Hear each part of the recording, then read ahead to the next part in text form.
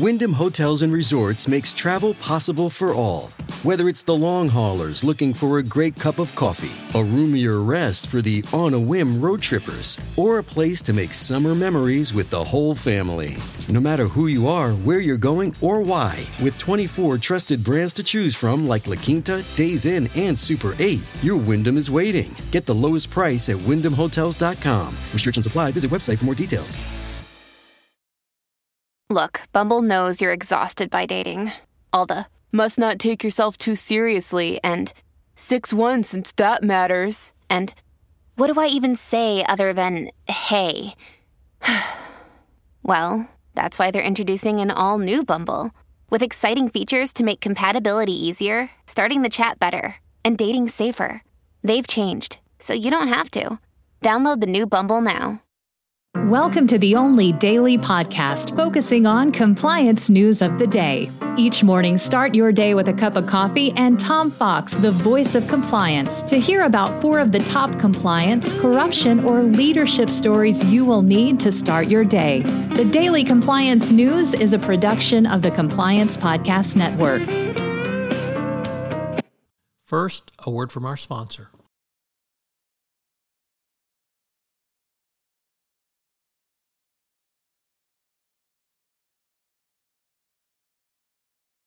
The Daily Compliance News for June 30, 2022.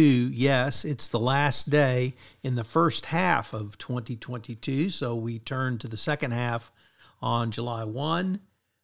The title of this episode, The DOJ Dismisses Bribery Case Edition. And we begin with that story from Dylan Tokar, reporting in the Wall Street Journal Risk and Compliance Journal. U.S. prosecutors have dropped Haitian bribery case ahead of a retrial. This is one of the most bizarre cases we have seen.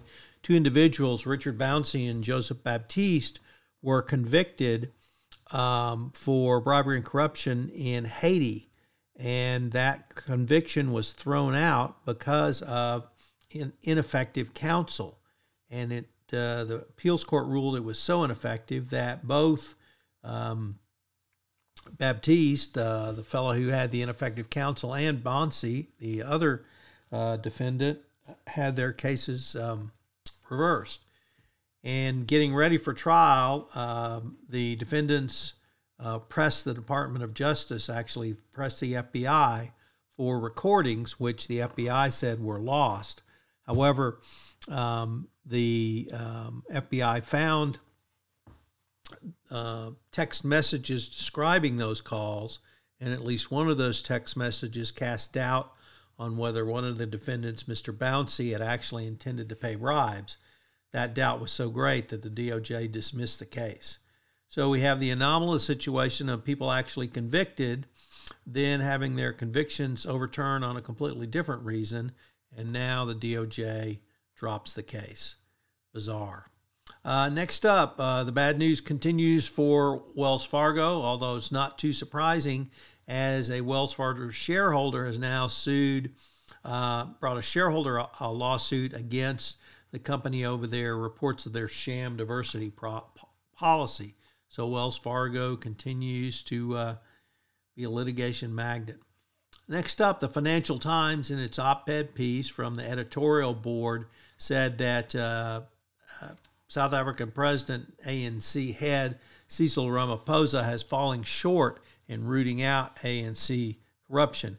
In a pretty damaging op-ed piece, they basically skewer Ramaphosa for not rooting out the corruption that occurred under the prior administration of President Zuma. And our final story comes to us from a first-time contributor to the Daily Compliance News, the Nearshore Americas, and they report that corruption fight is losing steam due to inflation and the fallout from the effects of trade and economic sanctions based upon the Russian invasion of Ukraine. So Latin America is apparently, at least according to this report, maybe sliding back into corruption. The Daily Compliance News is a production of the Compliance Podcast Network and a proud member of C-Suite Radio. Thanks so much for listening. I hope you'll join me again tomorrow.